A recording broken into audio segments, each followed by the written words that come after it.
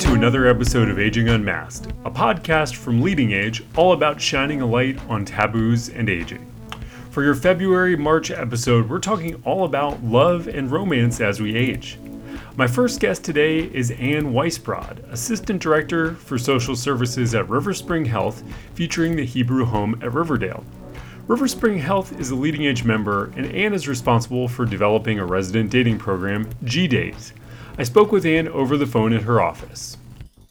All right, Ann Weisbrod, thank you for being on Aging Unmasked. How are you doing today? Very well. Thank you for having me.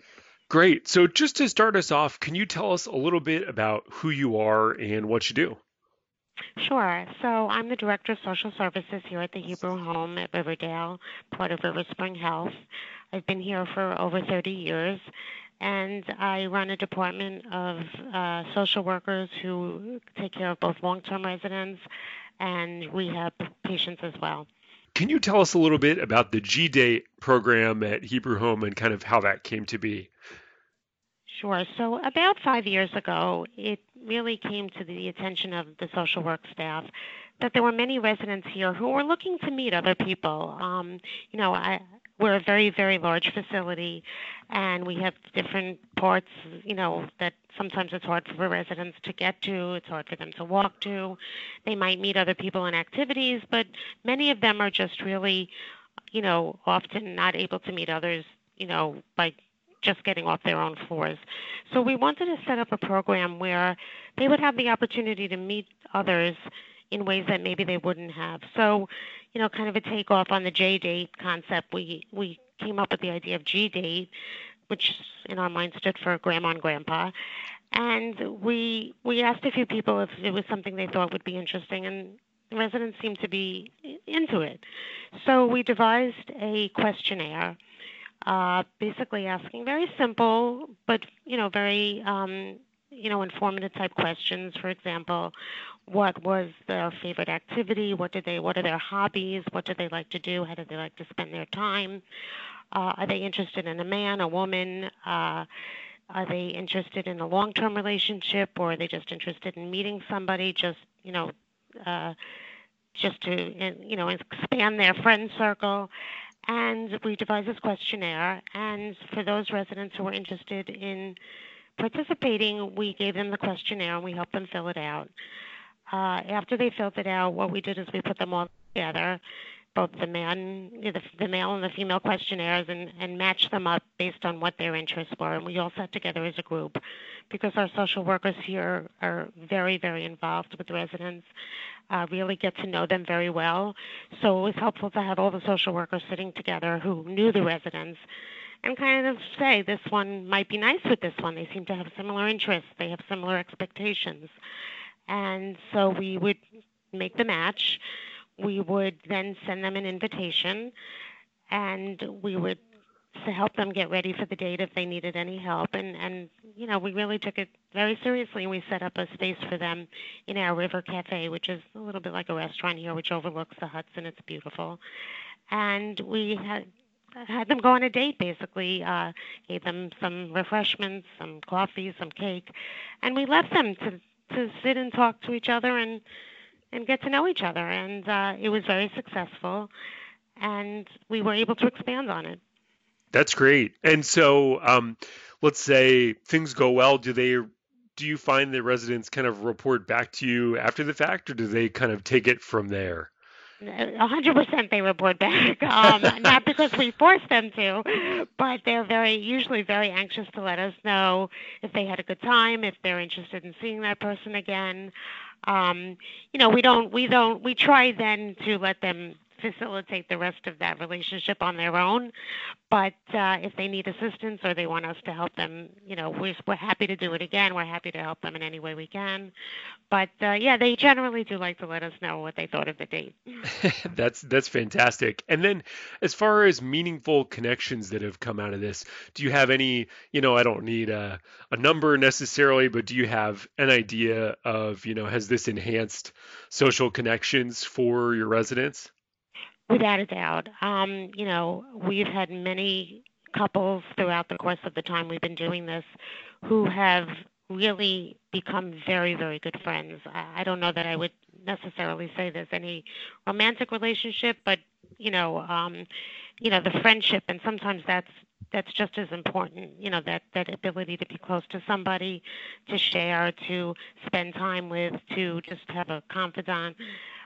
We've had many couples that have really become very good friends and very, very close with each other. And quite honestly, I'm not sure that I would be even able to say whether or not there was a romantic connection, because that would be between them. But Right. certainly we've had many couples who have developed very close relationships.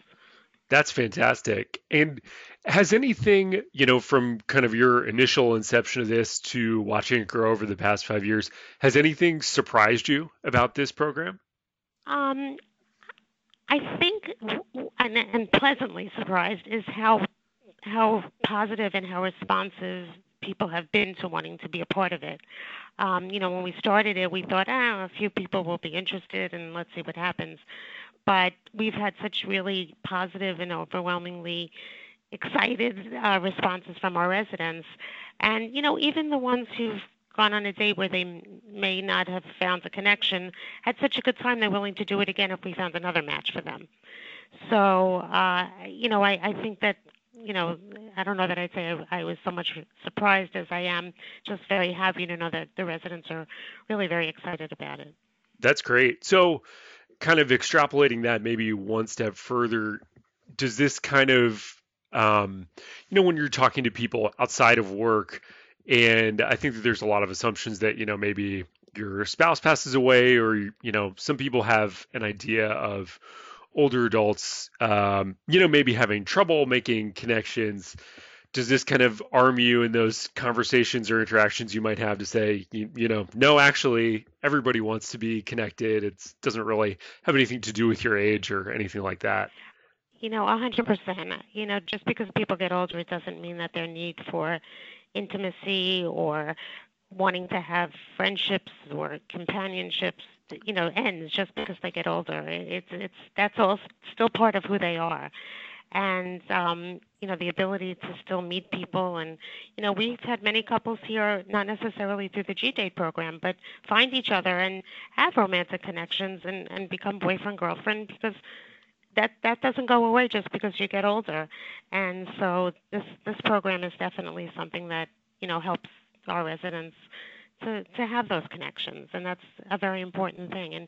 And I just want to add that many of our families are really very responsive to this as well. They're very excited that their parent is meeting someone who's making them happy and giving them a reason to want to go out and do things because they have made those connections. So it's not just the residents; it's actually some of our families have given us a lot of positive feedback as well.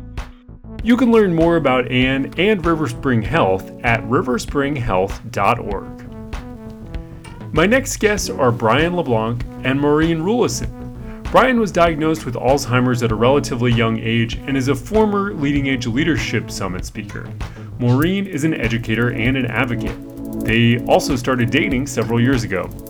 I had a wide-ranging conversation with the two of them about their relationship over the phone. We tend to be pretty serious on the show, but I have to let everyone know that neither Brian nor Maureen take themselves too seriously, and as such, it was a delight speaking with them. Here they are.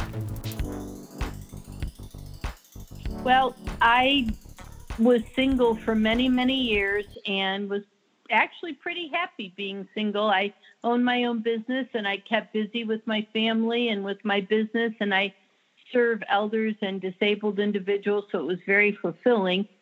But I did start to feel a loneliness, and just never found the right person that I wanted to make the effort to get to know and bring into my life. So until I met Brian. And I was single. I've been married. And I was single for, I guess, 2 years, about 2 years, until I met Maureen, and it's one of those things where you just feel that that's the person you're supposed to be with. And so it was a real no-brainer. Well, how did you guys meet and begin dating? Charlie, I'm going to tell you my version of the story. Okay. Keep in mind, Brian has Alzheimer's when you hear his version, okay? Okay.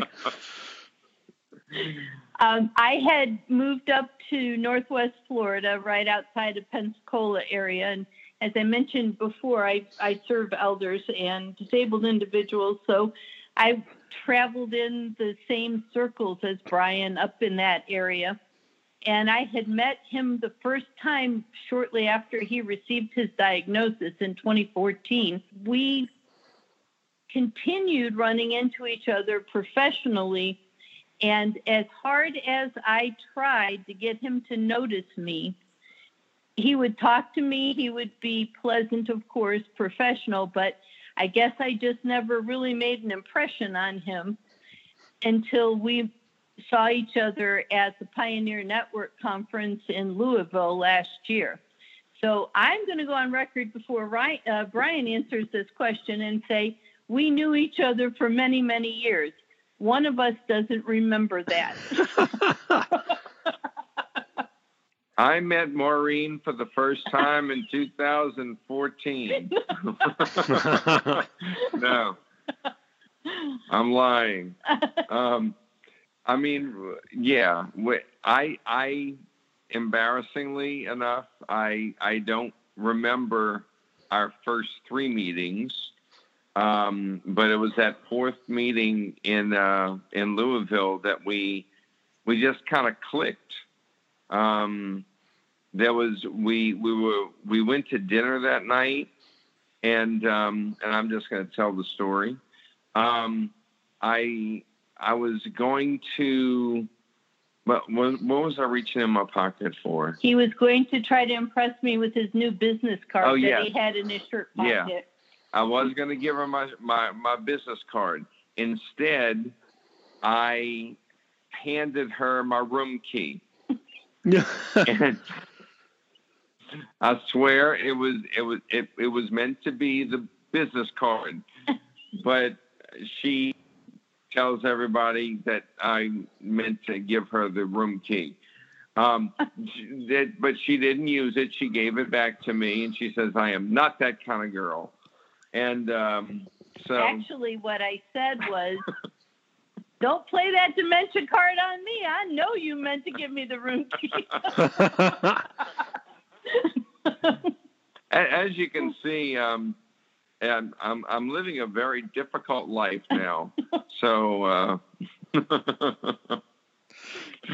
yeah, we can hear it. Well, maybe that kind of dovetails a little bit nicely with my next question, which is what is it like to, be in this relationship where, Brian, you have Alzheimer's? I mean, certainly it happens to a lot of couples who are married for a long time when either one or both are afflicted by it. But, given that kind of cards were on the table from the get-go, and, Maureen, you knew what you were getting into, at least somewhat, what is it like on a day-to-day basis? Well, keep in mind that I have had the privilege of knowing and serving many people who are walking a journey with dementia. And so they say that if you know one person with dementia, you know one person with dementia. But there are commonalities, and I think I could, with a very real eye for the future, know what possibly could be our future. And I was absolutely knowing that the value of the present, the wonderfulness of having a relationship now would be and make everything in the possible future worth it. But the real truth of it is, Charlie, that from the first time I met Brian, I met Brian with Alzheimer's. I met Brian, a man that I really, really respected and grew to like and then eventually love. When I think about Brian, when I interact with Brian, it's not Brian with Alzheimer's isn't the first person in my mind. It's Brian, the man that I love. And we don't know that I won't end up being the one that requires a care partner.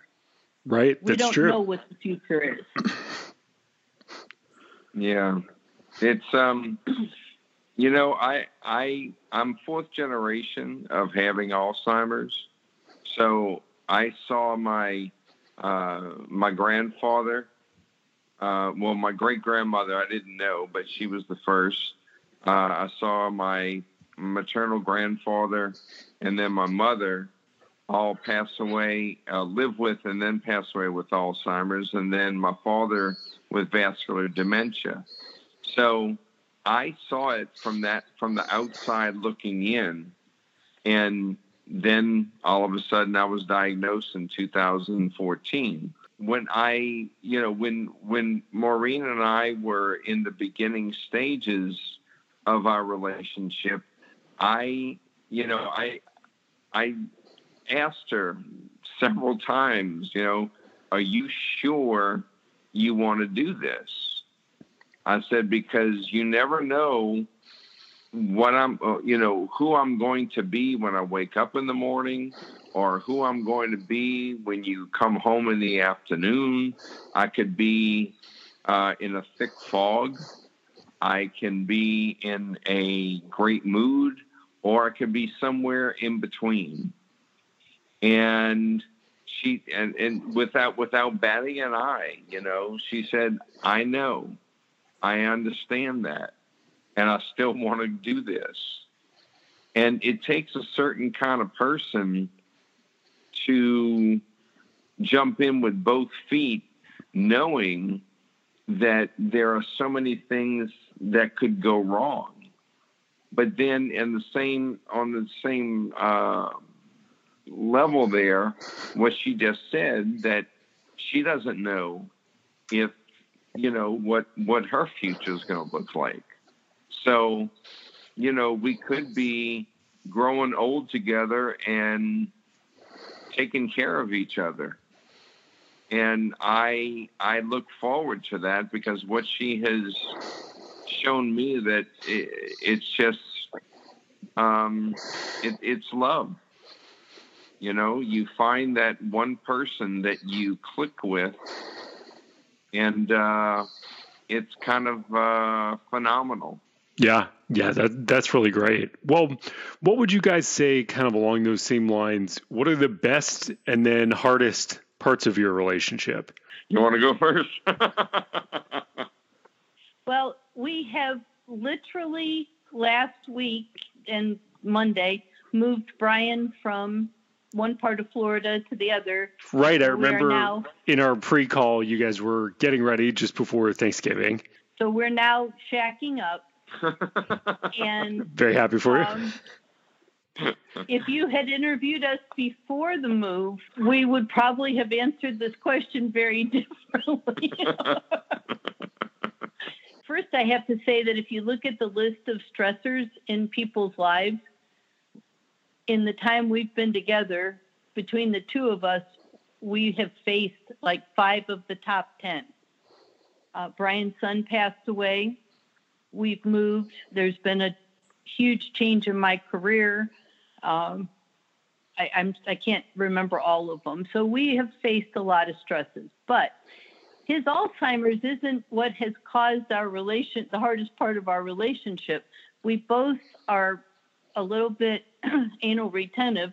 And that's strong. That's strong.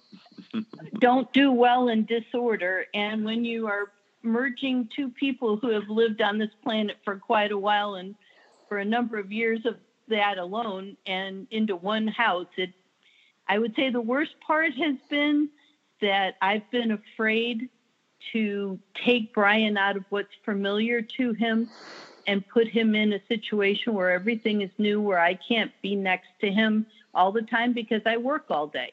Mm-hmm. And other than the fact that he has handled it better than I have, I would say that's been the hardest part. Yeah, it's the whole getting used to things, and it helps that I can look around in here and see some of my stuff, that I had in my apartment back in Pensacola. I see familiar things, and that helps me so very much. But like she said, we share the same personality types that we don't like. Neither one of us likes disorder. Everything has its place. Now, if I have the place that I want something and she wants the place that she wants something, we compromise. We do it my way. Yeah, exactly. I was being nice. We wind up doing it Maureen's way. And, but we share things. We're both in the kitchen at dinner time, either making dinner together, or if she has work to do, then, I'll do the cooking because I really love to cook. It's something that is still in my long-term memory.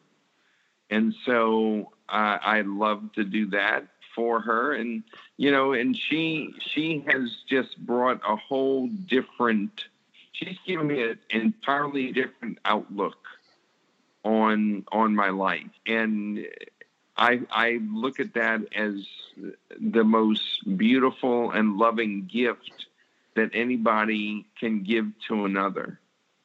And, we make it work. Has it been smooth all the time? No. But we always came back together and worked it out and kissed and made up. Well, and you asked Charlie what the hardest part is. Yeah.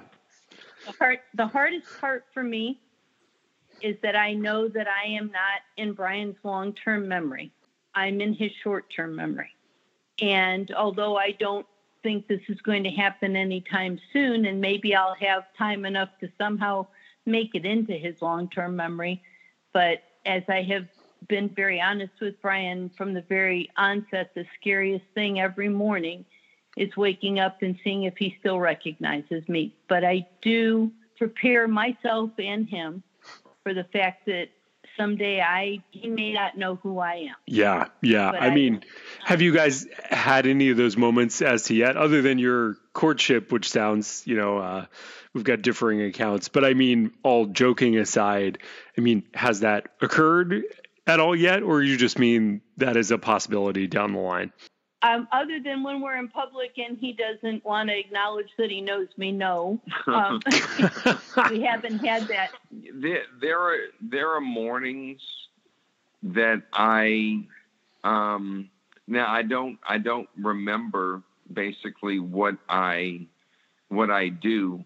I will wake up in a fog, and basically it's exactly like it sounds. If you're, ever experienced driving in fog, you can't really see. You have to proceed very slowly and so forth. That's the way that, the only way that I can describe it. I just have to wait for it to lift before I can really make sense of everything. I know that she's right there. She's right with me, right by my side. And I couldn't ask for more than that. But one of the things that she has come up with is that we're going to start a photo book. And we take pictures of everywhere we go. So we're going to take those, and we're going to take pictures from each of our childhoods and put them in a book. And so when I reach the point where I'm not remembering things of my own, the picture is going to, and what she told me about this, I said, well, what if I look at the the picture and I don't remember, where we were. And, she said, you can look at the picture and you may not remember that, but you're going to remember the feelings that you felt when this picture was taken. And to me, that's very important. Yeah. That I do remember that part. Right.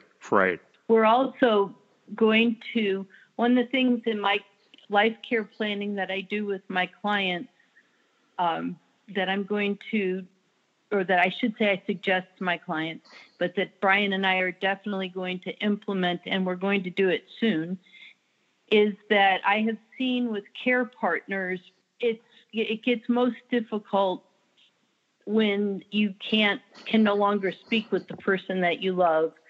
And more importantly, you can't hear the person you love tell you that they love you. Yeah. And so we're going to videotape each of us talking to the other one separately. And whether Brian actually knows who I am when he watches that or not, I think that'll give him reassurance. And I know it'll give me a strength when he can no longer tell me.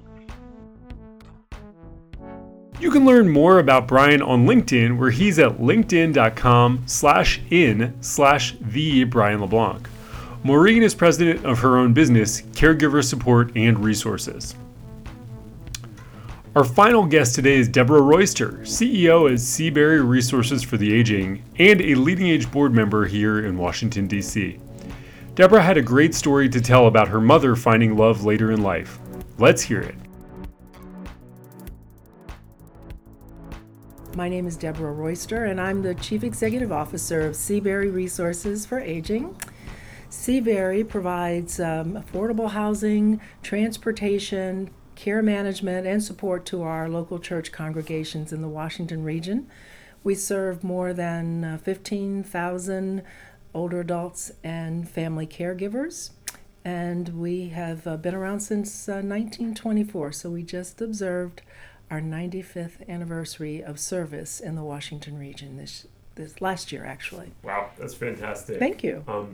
So this episode is all about romance, love as we age. So I understand that you have a story for us about your mother. If you could share that with us. Yes, I will. Well, no, first of all, I'm so blessed that my mother, who's now 100 years old, is still with us, and she's just the light of our lives. I have 3 brothers, 2 of whom are still living, and we're just so blessed to have her. My father passed many years ago when my mom was about 62, and my dad was relatively young as well. They were married for many years. They were a loving couple, and they provided such a great home for my brothers and me, and a very happy family life.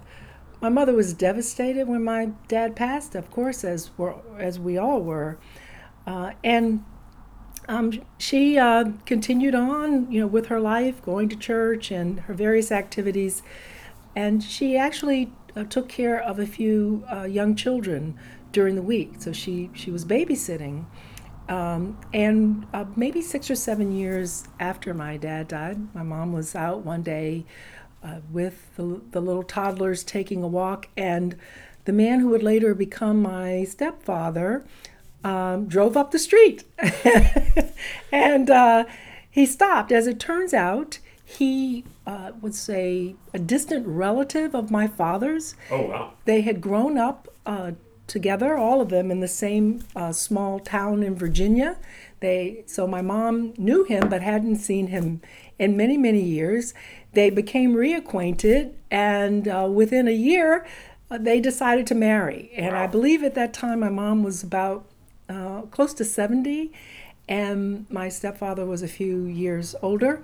She was even lucky enough to choose for a partner who had the same last name. So, so my father was easy. Charles Royster, and my stepfather is James Royster. So she didn't even have to Don't worry change about her paperwork. surname. That's Yeah. right. But they had a wonderful marriage. He passed several years later, but they had a great marriage. He was a great stepfather. And it was really, really special for me to see my mother walk this journey and make this transition and rebuild her life and move forward in a very positive way. And I was just so happy that she and my stepfather were able to find each other and bring so much joy to their lives and to ours. Yeah, that's pretty wild that he just drove by. Yeah, well, that's what he says. I kind of think maybe somebody had told him, about Mom. I'm not sure, but it's a great story. That's an excellent story. And from her perspective, she just happened to be out walking the little babies, and here he comes. So they had a very loving relationship, a great marriage, and it really. I actually hosted their reception at my home. Oh, wow. And, she's been a great role model for me in terms of how you build and sustain relationships and how to nurture love in our lives. Yeah. So what was that like for you and your brothers with, a new step-parent and kind of, you all are adults at that time too. It's not like you're teenagers having this change in your lives. And it sounds like it was extremely positive and wonderful. But what was that like, for her at that time and for you guys at that time? Well, I think for us, first of all, my mother has extraordinary judgment, has always had great judgment. So we trust her choices. So I think we wanted to get to know him, and we did. And my mother gave us her all. I mean, both of our parents gave their all to us growing up. So there is no one who deserves joy more than she does. And so I think we were all extremely happy for her. And once we were assured that this was her choice and this was a really good guy, and he was, we were all in our new blended family. Yeah, it's fantastic. So can you tell me about some of your other observations of Seabury residents and kind of navigating their own journeys with either having a partner who they've been lucky enough to stay with for a long time, or any new romances that have occurred, just by good luck and good timing and all that? Well, we serve a wide variety of customers whose circumstances differ. Some are single, there are some who are dating, there's some who are in very long-term relationships and in terms of a marriage or a dating relationship, and there's some who are in more recent relationships. I was very happy to learn about a couple that met at the Model Cities Senior Wellness Center, which is in Ward 5 of the District of Columbia. This is a couple, both of them attended the center on a regular basis, didn't know each other. They met, and about a year ago on New Year's Day, they got married. So they just celebrated their 1-year anniversary. I think they're both in their mid-70s, and they're very happy, and we're very happy for them. That's awesome. So, and we talked about this a little bit before the interview, but there is kind of this perception out there, especially outside of those of us who work in aging services, that, you're over 55 and, especially if you're single, but even if you're married and then divorced or widowed or something, that you're kind of closed for business as far as romance and everything else is concerned. So, I mean, I think you and I would agree that that's false, but also how can we kind of push against that culturally, and where do you think our culture is going in that way to hopefully reverse that stigma? Well, I think some of those perceptions are just vestiges of a prior time. We're all living longer, and our lives are very productive, and our need for love and affection and nurturing relationships doesn't dissipate as we grow older. Those needs continue.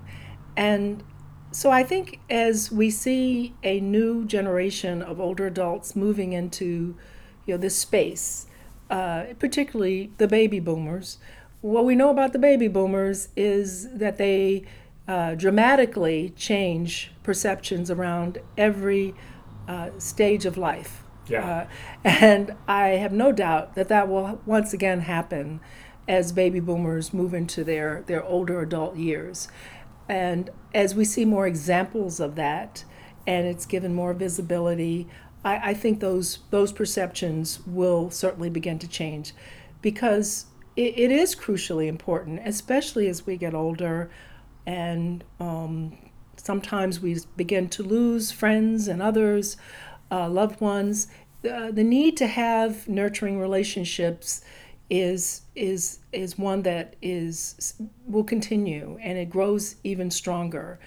And we all need love. It doesn't matter how old we are, how young we are. That's what sustains us on an ongoing basis. I am moving into my senior years, my older adult years myself, and I feel very encouraged by what I see in terms of my peers, as well as those who are going before me. I have friends who, in addition to the folks I just mentioned who just met, I have friends who are observing their 60th anniversary, and another set of friends who are now in their early 90s who've been married for 71 years. Wow. So, I think what that says to me is the capacity for love and the opportunities for love in our life are really endless. Yeah. And it could be through a romantic relationship, but it's also important to have loving friendships that sustain us. Those are equally important. Yeah. And so I'm just looking forward to continuing to build those sustaining relationships, friendships, and other loving relationships. You can learn more about Seabury Resources for the Aging at seaburyresources.org. That's all the time we have today on Aging Unmasked. Thank you to all of our guests for their time and great stories. This show is a production of Leading Age. Our music came from Shining Seconds, and you can find him and his music at soundcloud.com/Shining Seconds. If you like what you heard today, please take a moment to subscribe to us and give us a rating, and our show will return in April. Thanks for listening.